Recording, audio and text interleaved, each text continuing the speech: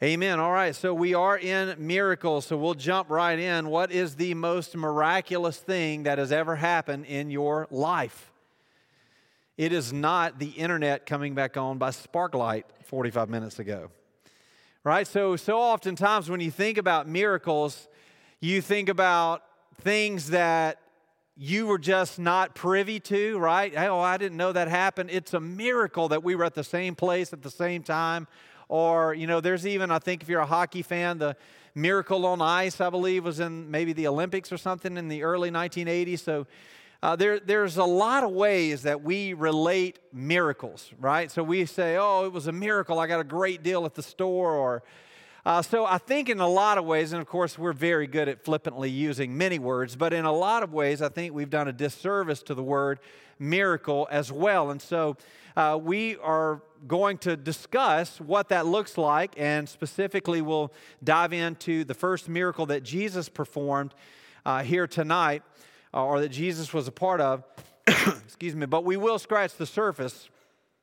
Only scratch the surface, rather, on specifically what that means. So this is not necessarily from an apologetic perspective, although there will be some apologetics involved, which is just the defense of your faith. This will be more from a practical perspective of what Jesus did, what it meant, and what it means for us here in modern day. But, oftentimes we experience things that are unexplained. Things that we don't have the knowledge to capacitate or the understanding to know why. For instance, as I was thinking about this, I thought about a friend of mine who lives in Meridian, and he was scheduled to fly on September the 11th, 2001. And he had plane tickets on one of the planes that was set to fly that day, and unfortunately did not land. It was one of the planes that crashed. He had tickets for that day. He now has those tickets, of course, as I speak of him today, which means he is alive. He now has those tickets framed in his living room, of course, to always remember the fact that that was the day that God spared my life, right? And so there was the circumstances of events that led up to that, and long story short, he did not make it to the airport in time. He did not get on the plane. He is still here today. And so when you look at that situation, you would say, wow, that's a miracle. That God spared him and he orchestrated, God orchestrated the series of events in order that that would take place. And, certainly so. It is very full of wonder, if you will. The Bible uses wonder. It uses power in a lot of ways to describe miracles. And I would say that is definitely a story that is full of wonder. Now, oftentimes when we think about miracles, we also think about angels, right? And so we think about supernatural activity. Now, I will say this about Matt. I'm captivated by that, but I'm terrified by it. Does that make sense? Right? Because I think that, if you pursue that, that the reality of those things is really overwhelming. In Scripture, oftentimes we see the response of that. And so it is my desire that God would do miraculous things in my life. However, I only want God to do miraculous things in my life when God is present in those moments. Amen? Right? Because I think that it can be very overwhelming. And so as we think about miracles and the way that it happens to people, I think often people attribute miracles simply to the unexplained. But the Bible does not speak of miracles this way. Like I said, the Bible often uses the word power or wonder to describe miracles. And specifically, most of the Scriptures use the word miracle to indicate a sign. And so as we study for the next few weeks what Jesus did and how Jesus interacted in the natural with the supernatural, what we will find out is that what he was communicating was a message. You see, signs are intended to deliver messages.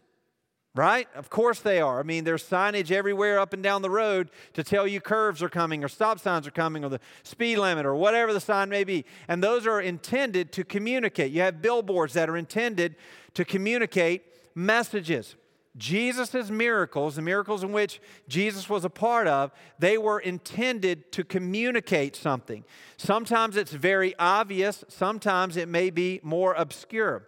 And so as we explore these miracles or signs that are performed by Jesus, we have to ask ourselves the question, why did he do that? What is the message? What is it that he is showing us? What is God communicating through this sign? Now, as I mentioned, we're not really going to dive in very deep on apologetics, but you may say to yourself, well, I have a hard time believing miracles.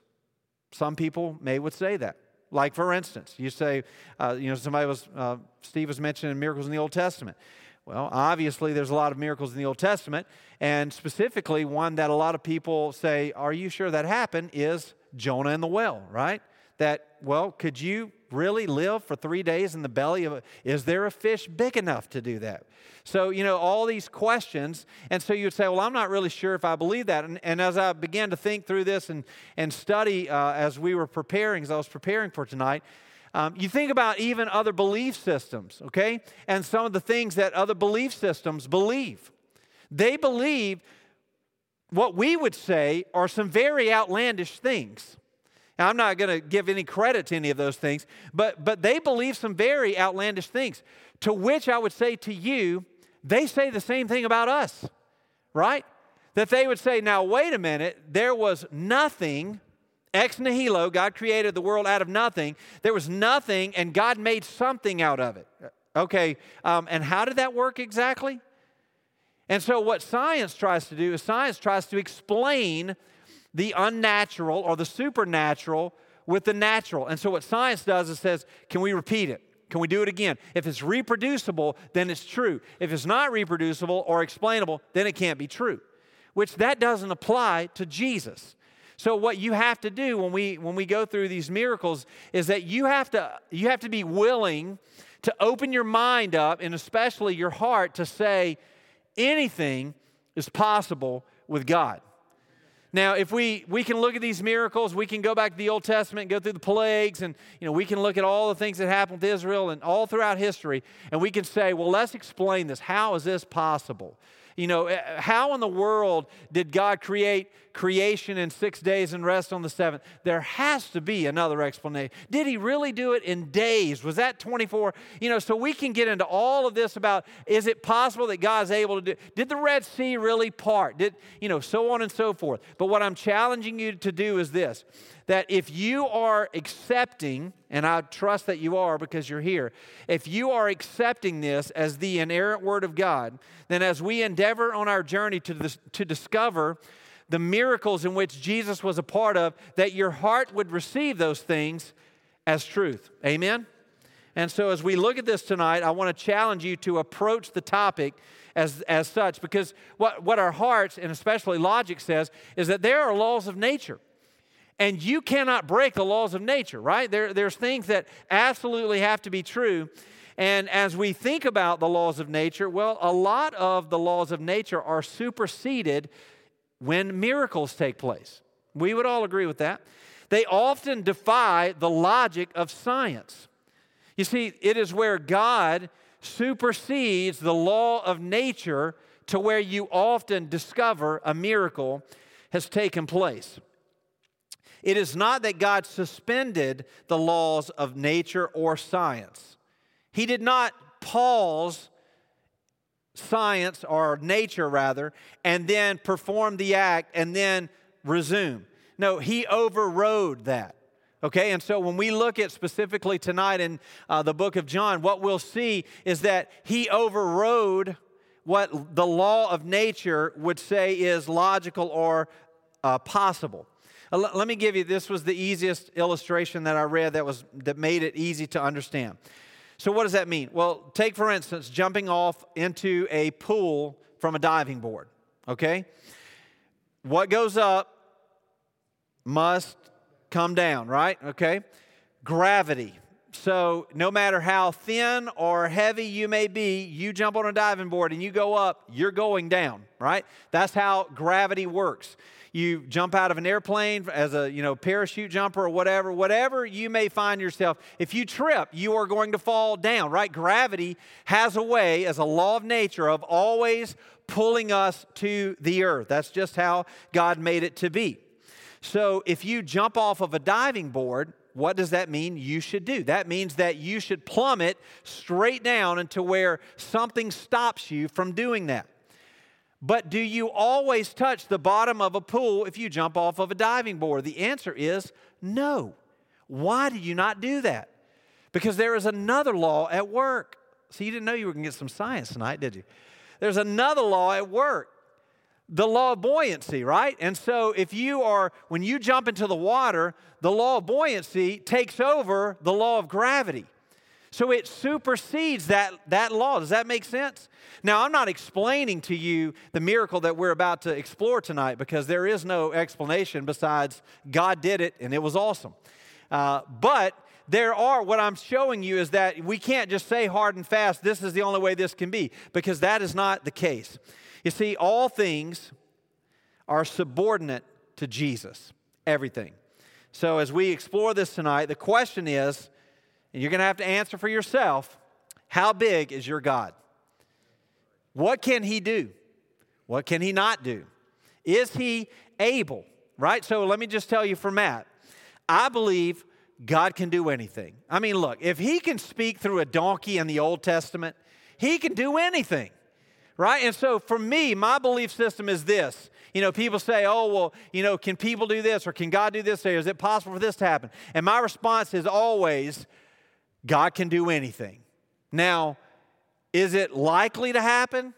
Probably not. You say, well, why doesn't God write, salvation in the sky? To which I would respond, He could do that. Why doesn't God instantly rapture people who get saved? He could do that. Why doesn't God instantly transform you when you get saved? He could do that. He can do whatever He wants. My belief system is God can do whatever He wants.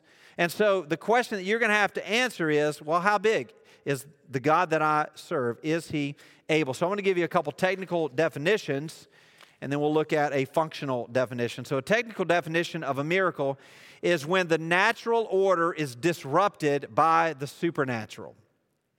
When the natural order is disrupted by the supernatural. Now, I will say this. That is where you want to live all the time. That's where you want to live, in the supernatural. I mean, our hearts long for the day that we will be face to face with Jesus. The psalmist writes in Psalm 17:15, I will not be satisfied until I awake in your likeness. And so as we think about that, that is where we want to reside. So a miracle is where the natural order is disrupted by the supernatural. Believe it or not, hopefully you certainly believe it, in your own life, in your own heart, there's at least one miracle that took place. And that is that if you are a believer, that when you surrendered your life to Jesus, that you went from eternal death to eternal life. That is supernatural. So miracles, they often function as God-inspired revelation. So God is using them as signs to communicate a message or to bear witness to who He is. And so technically, it's where the supernatural disrupts the natural order. Functionally, a miracle is an event that is so unusual that the best explanation is that God intervened. Is that simply God intervened. So that's the functional definition of a miracle. Now, different things take place, but in order for something to be called a miracle, the event should be the kind of occurrence in which we would look for God's direct intervention. God's direct intervention. I've told you this before, but I've always been taught if you can explain it by man, man probably did it. If it cannot be explained by man, then God probably did it. And so miracles are not just these displays of God's ability or God's power, but they also give us insight into His mission. So when you study the miracles of Jesus and when you look at the historical accuracy of who Jesus is and the miracles and the mission that He was on, what you'll find is that the mission of Jesus was defined by the miracles of Jesus. Let me say that again. The mission of Jesus was defined by the miracles of Jesus. Matter of fact, when John the Baptist was arrested, and remember, he's the front runner, he's the cousin of Jesus, he's 6 months older, and JB comes out and he says, hey, go and ask Jesus, are you really the Messiah? Are you the Son of God? Or, what did he say? Should we wait for someone else? And so he asked Jesus, and Jesus said, tell him all of the miracles. I'm paraphrasing, but Jesus said, tell him all the things that are taking place. So Jesus affirmed his deity through the miracles in which he performed. And so the power of Jesus was not just to display his miracles were not just to display his power, rather, but it was to give insight into his mission. In Matthew chapter 4, the Bible says that Jesus went throughout all of Galilee, teaching in the synagogues and proclaiming the gospel of the kingdom and healing every disease and every affliction among the people. And so we see that his fame spread throughout all Syria. They brought him to all the sick, those afflicted with various diseases and pains, those oppressed by demons, those having seizures and paralytics. And he healed them, and great crowds followed him from Galilee and the Decapolis and from Jerusalem and Judea and from beyond the Jordan. Seeing the crowds, he went up on the mountain, sat down, and his disciples came to him. So we see that in Matthew 4, the very beginning of the ministry that Matthew records for us, that Jesus is known for the miracles. It was his mission, Jesus' mission. And so as we look at this miracle that we'll pick up, it'll actually be the very first one that Jesus performed. We see that these miracles are extraordinary exceptions to the usual course of nature. Now, there's at least 35 miracles attributed to Jesus in the New Testament. And this is not on your handout, but they fall in specific categories. It has something to do with nature, it has something to do with healing, or it has something to do with exorcism. And so all of them bear witness to his authority. And so as we think about Jesus, we think about miracles, from the virgin birth all the way to the resurrection, Jesus' life was marked by the supernatural. I mean, as a matter of fact, many would argue that the greatest miracle in Jesus' life was the incarnation, right? And so as we think about the miracles of Jesus, his life was marked by the supernatural. And everything that took place, the supernatural was a part of what happened. There were also outside influences, even people who did not believe in Jesus, who would comment on the nature of Jesus' miracles. There was Josephus, who is a very famous historian. He writes, at this time there appeared Jesus, a wise man. He was a doer of startling deeds, a teacher of people who received the truth with pleasure. And so here, Jesus, again, by external historical accounts, was known as someone who was capable of performing miracles. Now, as we think about miracles and as we start to get into the book of John here, I want us to focus in on a principle. And that is that most of Jesus' miracles are very specific, and often they are very discreet. Most of Jesus' miracles are very specific, and they are often very discreet. In other words, you're not going to see Jesus using the terminology, watch this, and then him do something. Normally, it has something to do with an individual that he is communicating to or through. And so Jesus was not into wowing crowds with his supernatural abilities. And Jesus also doesn't want us to be in pursuit of being wowed by supernatural abilities, if you will. You see, Jesus is not impressed with people who only believe because of miracles. He's not impressed with that. As a matter of fact, what did he tell Thomas? Thomas says, I won't believe unless I see the scars. And Jesus said, check them out. And then he said what? Blessed are those who believe and have not yet seen. That's you and me. And so he's saying specifically here that it is not the miracles that draw you to Jesus. It is Jesus that draws you to Jesus, and the miracles are just a bonus. You see, Jesus said in John 4:48, he said, unless you see signs and wonders, you will not believe. And so Jesus is condemning them for not believing the things in which he has stated. He said in another place in Matthew 12:39, an evil and adulterous generation seeks for a sign, but no sign will be given to it except the sign of the prophet Jonah. And so what Jesus is saying here is he's likening those who seek after signs to adulterers. In other words, someone who reduces God to entertainment. And so we're not studying miracles to be entertained. I want to be very specific about that. Each of these signs that is performed by Jesus is an invitation to draw close to Jesus and to affirm his messiahship. So tonight, what I hope this does for you, and certainly what it's done for me, is just to continue to remind me of the authority of who Jesus is and what he is capable of doing. And so we pick up in John. John's one of my favorite books.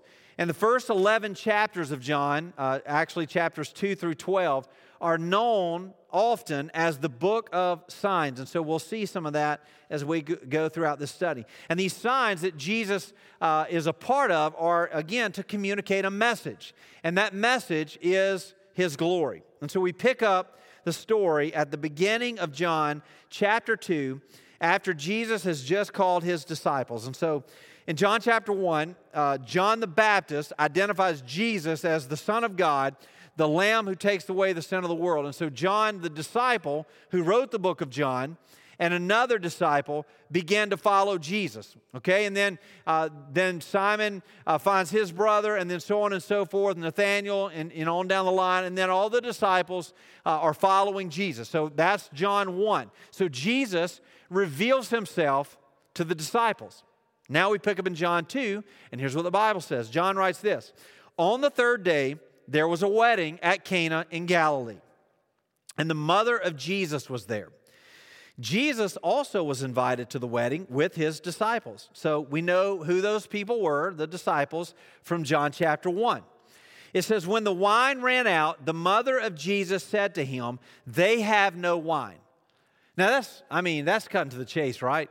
I mean, there's a wedding, and Mary just comes right up to Jesus. Hey, they don't have any wine. So here's Cana is the setting, right? It's a small village in Galilee. It's about 8 or 9 miles from Jesus' home in Nazareth. So, of course, that's where Mary, of course, is from as well. They're in Jesus' home, and so they're in Nazareth. And they're about 8 or 9 miles away in Cana. Now, Cana is larger than Nazareth, okay? Here's how we know this. Well, first of all, we see in John chapter 1, it says, John chapter 1, verse 46, Nathanael said to him, can anything good come out of Nazareth?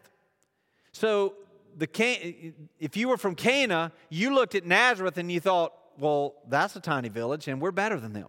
And so Cana, here's Cana of Galilee, here's Nathanael saying, hey, can anything good come from there? Well, why is that significant? Well, if you turn to John 21, verse 2, you can mark that. John 21, 2 tells us where Nathanael's from. Cana of Galilee. And so here's Cana of Galilee hipster, Mr. Nathanael, who looks to Jesus, the Son of God, and says, hey, nothing good can come out of Nazareth. So here we find ourselves in this obscure little village, a little bit larger than Nazareth, and Jesus is at a wedding. So he's invited with his disciples. Now, weddings can be amazing times. In seminary, they say there's 2 times that you cannot mess up preaching: a wedding and a funeral. At a wedding, no one's going to remember what you said. So if you say everything right or nothing right, no one cares.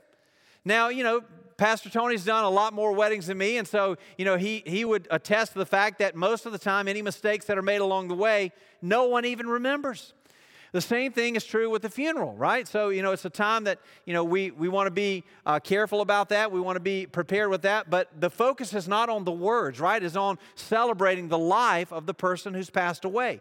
So there's a story that I'd heard about a wedding one time, and so there was it was a special moment, and so the best man was asked to read a verse out of the Bible.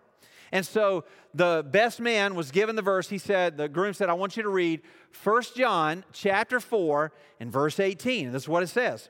It says, there is no fear in love, but perfect love casts out fear. For fear has to do with punishment, and whoever fears has not been perfected in love. You know, it's a pretty good verse for a wedding.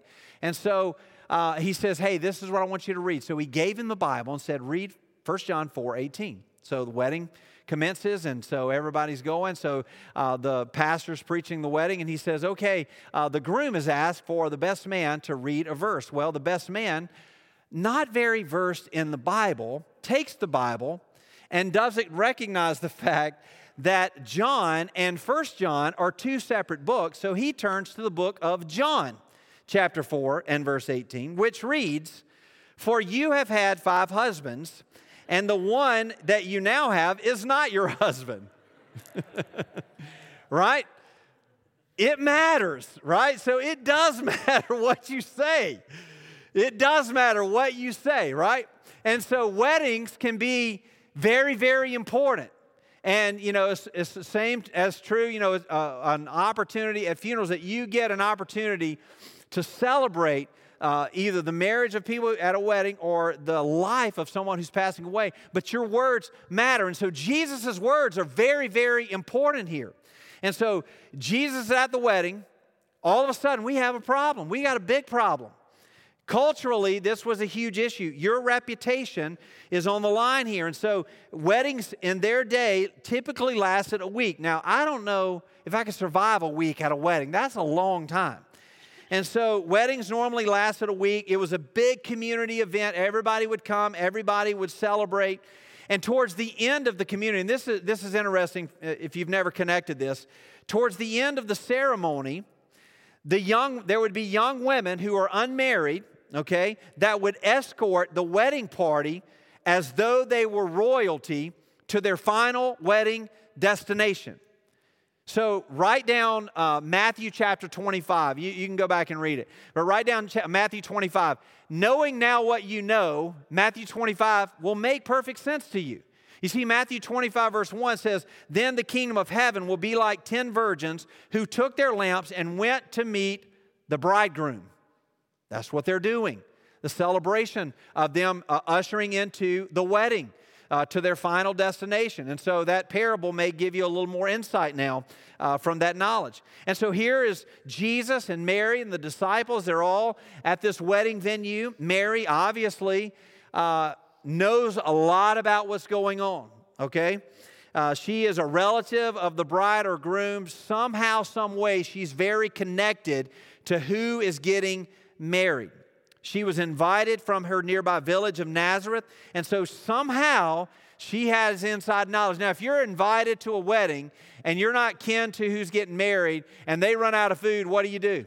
You just go get in your car and leave, right? You just go get something to eat or whatever. It's not a big issue to you. Mary felt like she had some responsibility in this. Now, again, we don't necessarily know how or who or why, but Mary had some personal responsibility she felt. And so the family's reputation is now on the line. They have run out of wine. They're not able to fulfill the obligation.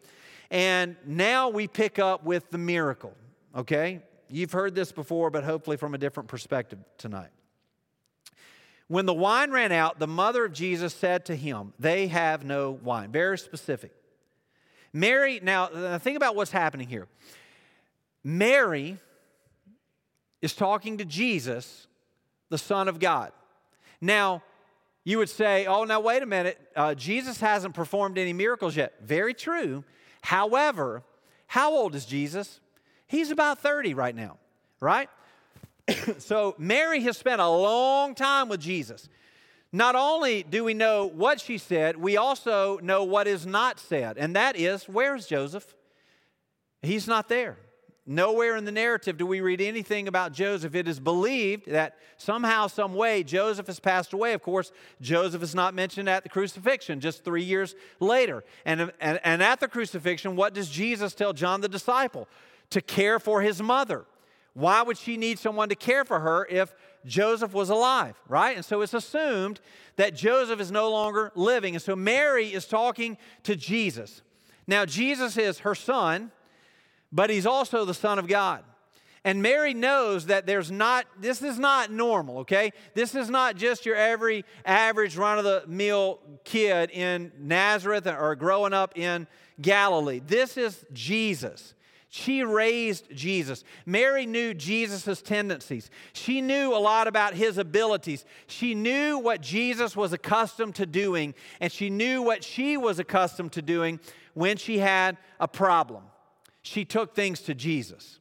Right? She knew that Jesus was able. Now, we may look at that and say, well, why in the world would Jesus be involved in that? We're talking about his mom here, right? And she knew everything about him. As a matter of fact, she knew something about Jesus before Jesus was actually incarnated, before he was born. In Luke chapter 1 and verse 26, the Bible says this, "In the 6th month, the angel Gabriel was sent from God to a city of Galilee named Nazareth, to a virgin betrothed to a man whose name was Joseph of the house of David, and the virgin's name was Mary. And he came to her and said, 'Greetings, O favored one, the Lord is with you.'" And then what did he tell her? You're about to have the Son of God, right? So she knew even before he was born, there's something different about this son. And so Mary goes to Jesus and she says, "Jesus, they have no wine." And so we see this lesson here, that she went to Jesus and she involved him in the situation. You see, in order for Jesus to act in your life and in mine, we have to involve Jesus in our life. Now, I know that may sound like common sense, but look, here's the deal. How often have we been guilty of encountering problems and situations in which we said, I'm going to try to handle this? Maybe subconsciously you didn't cut Jesus out, you just didn't involve him in. Right? And so Mary is in this situation, and Jesus is a carpenter. All right? He's not a wine salesman. He doesn't have a cellar with a bunch of storage. He's a carpenter. And yet she goes to him with this problem. And so the lesson for us as we begin to explore this miracle is, what is happening in our life in which we need to go first and directly to Jesus about? What do we need to go to Jesus about? You see, you have to welcome Jesus into the areas of your life that you're not prepared for. Right? So many times what religion tells me is that I've got to be prepared to encounter Jesus. Right? That I've got to be situated and I've got to have my life right and I've got to have everything in order before I approach Jesus. But what Mary did is she went to Jesus with a problem that was not related to Jesus, but that she knew Jesus could fix. She welcomed him into the chaos. You see, what we've got to be willing to do is to bring Jesus into the areas of our life that are full of mistakes. Somebody made a mistake. They miscalculated the attendance. They didn't prepare enough for the people that would be there. And the reality is, you and I live in that moment almost every day of our lives. I'm not prepared for what's going to happen tomorrow. All right, I just know that if it comes and I'm in it, that I've got to be prepared to encounter it. And the only way I'm going to be able to do that is if I allow Jesus to lead me through that. So I've got to welcome Jesus into the areas of my life into which there are mistakes. You know, so many times in our life, we want to play to our strengths. But can I challenge us tonight that we would welcome Jesus into the areas of our weaknesses? That we would allow him to shore up the places that we are the weakest. That is where you will be attacked by the enemy, is where you are the weakest. So can I challenge us tonight to welcome Jesus into the mistakes of your life? Here's what's not going to happen. We don't see Jesus snooping around and asking, hey, is everything ready? Everybody good? Did y'all have enough? Do you need me to do anything? We don't see that. That's not what happened here. Mary went to Jesus with the problem. You see, Jesus is not going to barge into the party of your life and try to fix everything. Where you're running on fumes, where no one else notices, he's not going to run in and fix everything. You have to invite him. You have to notify Jesus that you're incapable of fixing the problem, and you acknowledge, or as I said earlier, you affirm his messiahship, right? That he is in fact the Lord of creation, that he is in fact the Son of God, that you've got to welcome him into those areas of your life if you expect him to do something supernatural in your life. You have to welcome him into the situation. Now, I don't know what that looks like for you, but for Mary, it involved a wedding, and it involved a lack of planning and supplies. And so Jesus, in John chapter 2, verse 4, he said, "Woman, what does this have to do with me? My hour has not yet come." Now, on the surface, you know, what was that sitcom years ago where he said, "What you talking about, Willis?" Whatever that sitcom was. I'm really, really young, by the way. So it made me think about that. You know, what are you talking? You know, like the verbiage there that we read in the English. Well, it's miscommunicated in the English. On the surface, it seems very disrespectful, right? You know, woman. You know, what does this got to do with me? Well, Jesus, this was really the cultural equivalent of us saying ma'am or woman. He refers to her as woman at the crucifixion as well. So it's not as we would perceive it to be.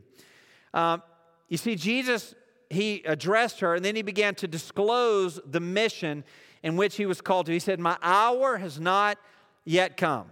Now, in just the very next verse, you know, so I'll go ahead and tell you. In the very next verse, he's going to act, okay? And so you would say, if you're reading this in chronology, you would say, "My hour's not yet come," and boom, Jesus does something. To which I don't have an explanation for that. My explanation is this, is that his time is not my time, and my time is not his time. And so I think what happened in that moment is that there was humanity and there was deity present. Well, what do I mean by that? Well, the humanity of Jesus is to linger a little longer, right? That he knows that once I start this miracle business, I've disclosed myself to the disciples. Once I reveal myself to the public, my path to the crucifixion has begun.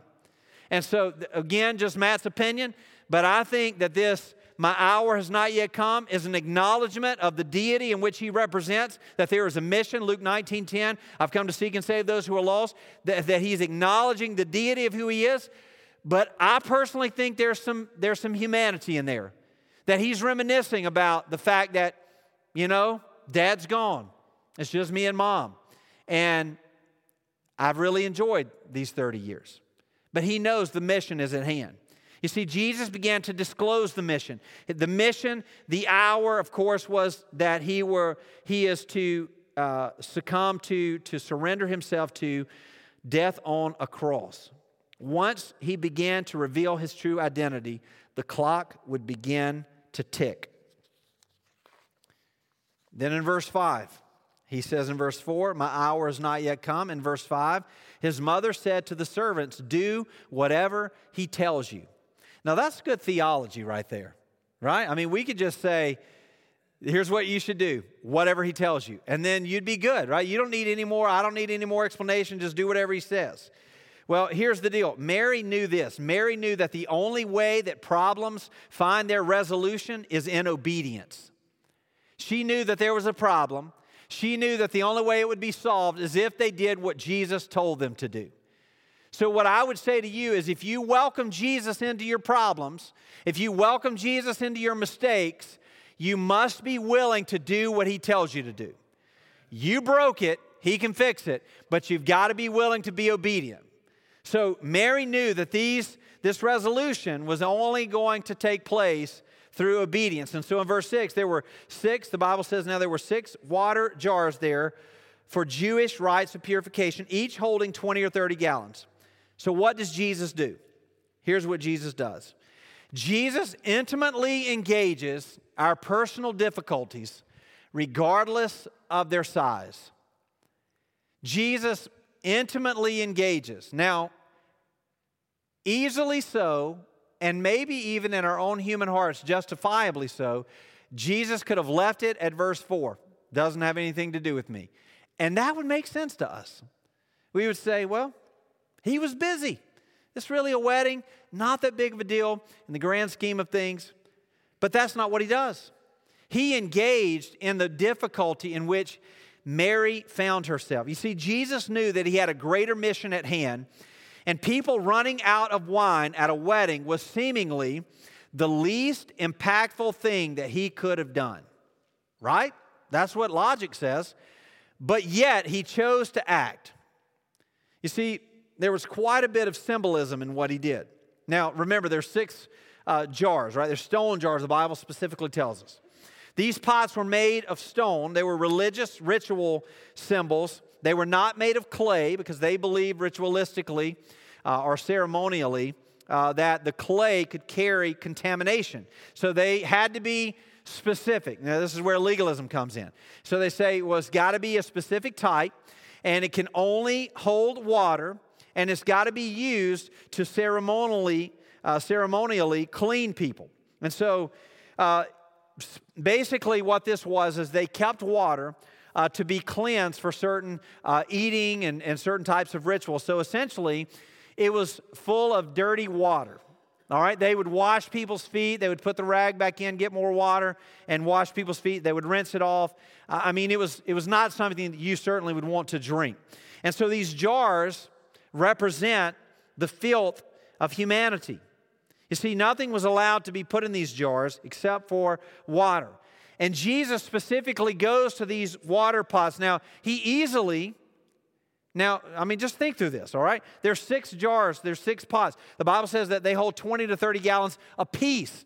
So there's up to 180 gallons of water in these stone jars. Now, that's a big jar, all right? So they're not hauling those jars on their back. So what does that mean? That means that they're bringing water and pouring it into those jars, right? They're going to the well, getting water, bringing it, pouring it in those jars. So what does that mean? That means that there are other means or other jars of water available, okay? But that's not what Jesus uses. Jesus says, I want to use those 6 pots. Now, he could have easily said, pour them out, let's clean them, let's bring fresh water in, but that's not what he did either.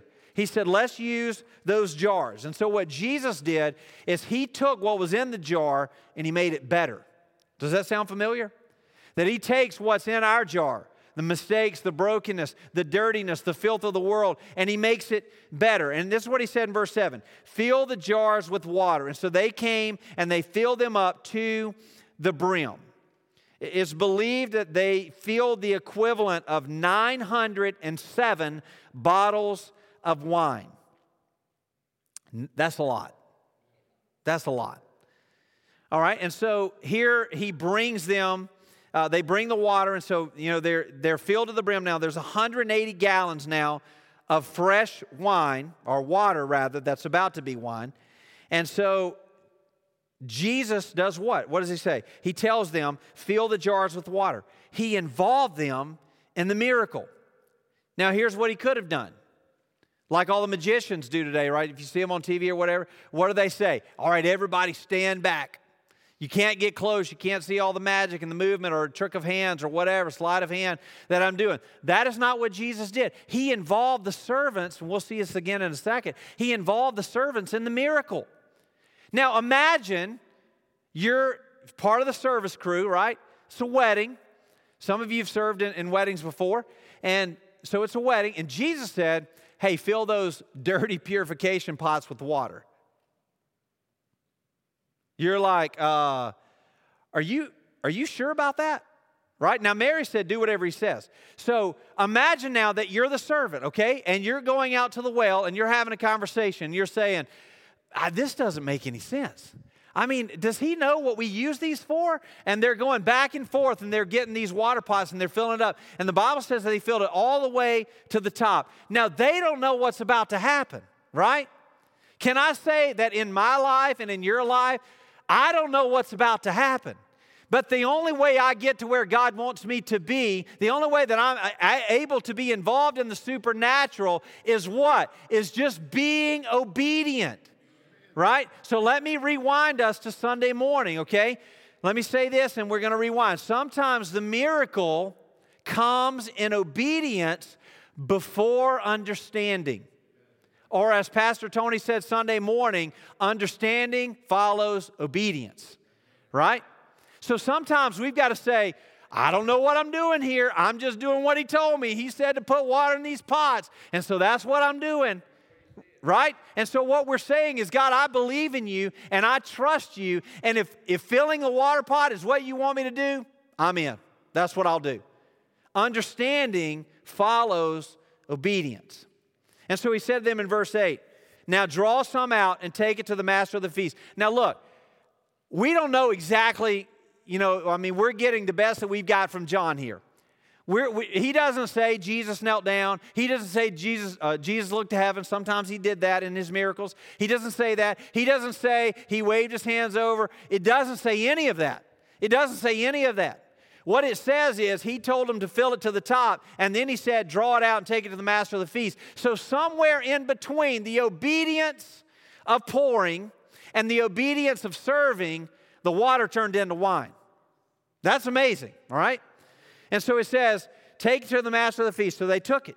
And when the master of the feast tasted the water, now become wine, and did not know where it came from, though the servants, we'll come back to this, though the servants who had drawn the water knew, the master of the feast called the bridegroom. And he said to him, verse 10, everyone serves the good wine first. And when people have drunk freely, then the poor wine. But you have kept the good wine until now.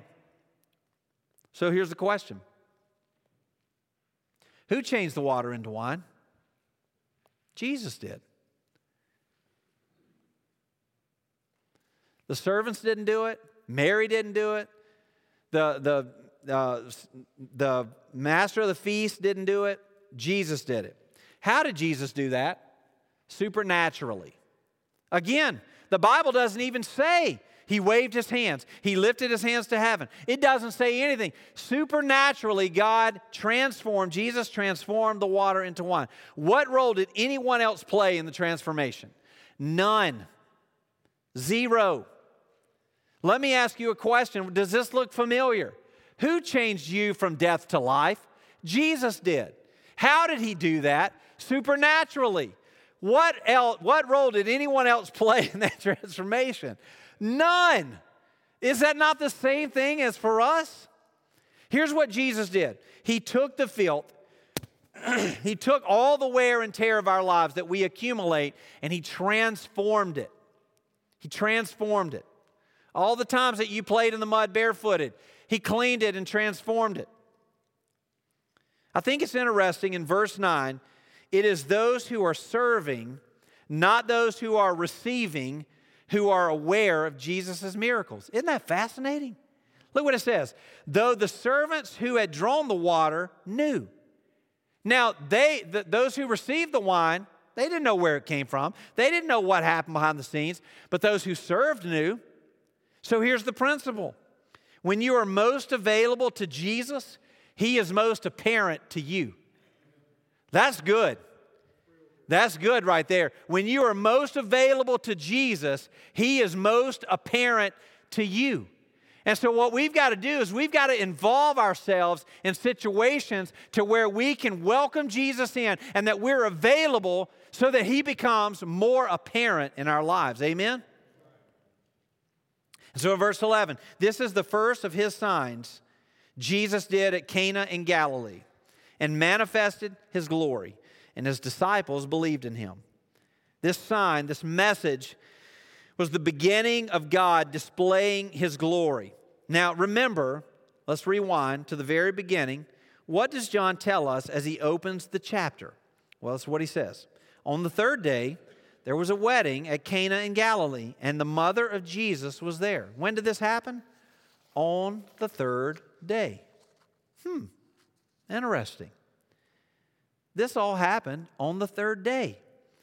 It was the third day that he did what? Well, what does verse 11 say? We just read it. It says that he manifested his glory. Fascinating. Because 3 years later, what does Jesus do on the third day? He manifests his glory. Fascinating. Fascinating. You see, for us, we would look at this story and we can relate. We would say, my life is a lot like that wedding. That things don't often go as planned. And we, like Mary, oftentimes run to Jesus asking him to do something in our fiascos. We have these expectations that are often our expectations, and they're expectations that we impose on Jesus to meet our desired outcomes. And what happens is, this causes us often to speed through life. And like those who receive the wine, miss the places where Jesus has already abundantly provided. Abundantly. 180 gallons abundant. As we'll get to the miracle of the feeding of the 5,000 later on, abundantly, right? Abundantly. And so I want to give you just a few takeaways. These are not really connected, but it just, it's interesting how they all play together as we look at this and say, all right, well, what does that mean for me? How can I look at this miracle at Cana and apply that to my life? What do I take away from it? Well, a couple things.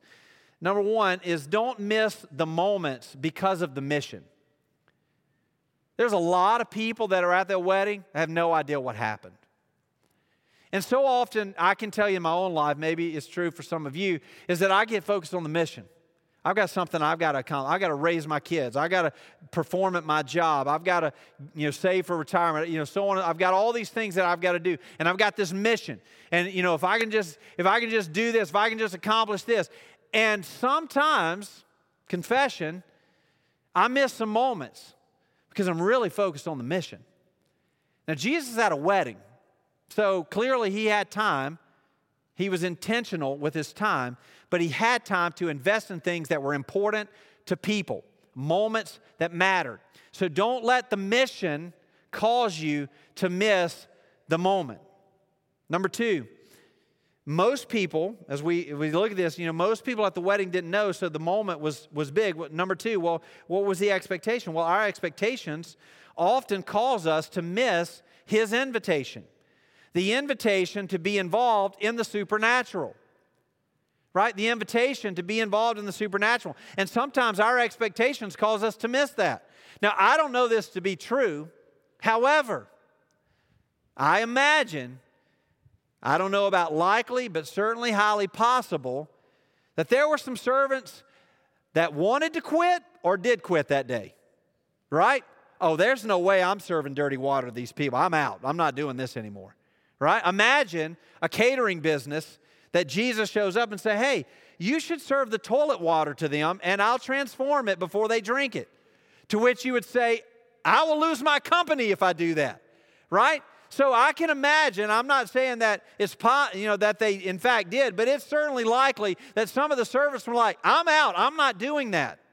And so their expectation of what was possible prevented them from receiving the invitation to be a part of the supernatural. So what is it in our lives that we would say that I've imposed my expectations on that have caused me or prevented me from being invited into the supernatural? Our expectations can cause us to miss. Number three, the activity of Jesus in our lives is always abundant and edifying. Listen, everybody at that wedding was better off because they had been there. I mean, look at the guy at the end. What does he say? Man, everybody always saves the best for last. I mean, the best is first, and you save the best for last. This is amazing, right? And so everybody that was there, think about the bride and groom. What a story to tell. Yeah, well, how was your wedding? Oh, it was good, Well, how was your wedding? Oh, it was good. Oh, yeah, well, Jesus came to mine, and he filled 180 gallons worth of water into wine. I mean, what a story. And that's how you and I in our life, we talk about our story a lot around here. That's what happens in our life. When the supernatural intercedes your life, that's when your story gets better. That's when your story is what it's supposed to be. Jesus intersected this wedding, and their story was better. And not only were they edified through it, but it was in abundance. What does Paul say in Ephesians 3:20? I believe that he supplies abundantly beyond what we could ever ask or imagine. Every one of us could testify to that being true for us. Just look around. It's air conditioned and we're sitting in padded pews, right? And we're freely choosing to do this with no oppression. And so for us, we would look at this and say, well, it is true that Jesus always abundantly edifies those in which he is involved with. Number four, Jesus, not only is he abundantly involved, but he is just as involved with the everyday as he is with eternity. So look, this following Jesus thing is not a ticket to eternity. It's a relationship for the present. right? And so for us that we would say, hey, well, Jesus is not concerned with this. Well, hang a time out. If he's concerned with water and wine at a wedding in Cana in the middle of nowhere, I dare say he's probably interested in what's going on in your life. Right? That's one of the fascinating things to me about Brazil is that God chooses to work in the most obscure places on the planet. The planet. So if he can work in places that no one even knows exist, he can work in your life. And so he's just as involved in that. And so how do we interact with that? We welcome him. We invite him into the everyday, into the simple, into the average, into our commute, into our lunch breaks, into our simple conversations, into our social gatherings. We invite him. I know you should already know this, but we invite him into those things. And then last but not least, God most often acts in ways that manifest his glory, not just his power. So it would be easy for Jesus to do anything. I mean, look at the beginning of Jesus' journey on earth. We see of his ministry that the devil, took him up and tempted him in 2 or 3 different ways, And so Jesus said, nope, I'm not doing that, right? He resisted the temptations. He resisted the enemy. And it would be easy for him to display his glory, that he could, cause the earth to multiply tomorrow, and then, half of us live on one planet and half live on another. Or he could cause the sun to be, like Pastor Tony said Sunday, it could be, another color. He could do whatever he wanted. He could do any of those things. But he's not solely interested in displaying his power, because his power is limitless. He's interested in displaying his glory. And how is his glory displayed? When the obscurity becomes supernatural.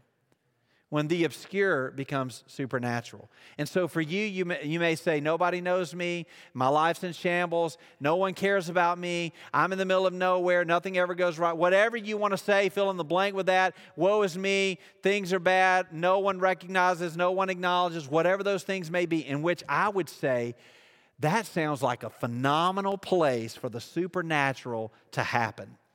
That Jesus, the glory of God, is present in those obscure places. And so welcome him in.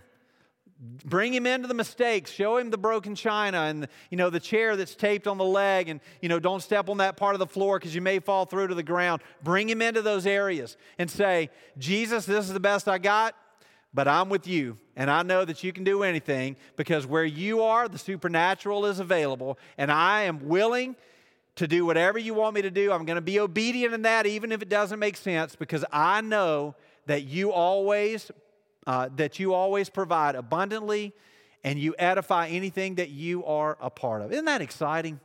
I mean, what a great story that has a lot to do with water into wine, but has nothing to do with water into wine. Amen? And the same is for us. Whatever you may see is probably just a part of the greater picture in which God is working in your life. And so be encouraged that if he can take dirty feet water and make it good, he can do anything with your life. Amen.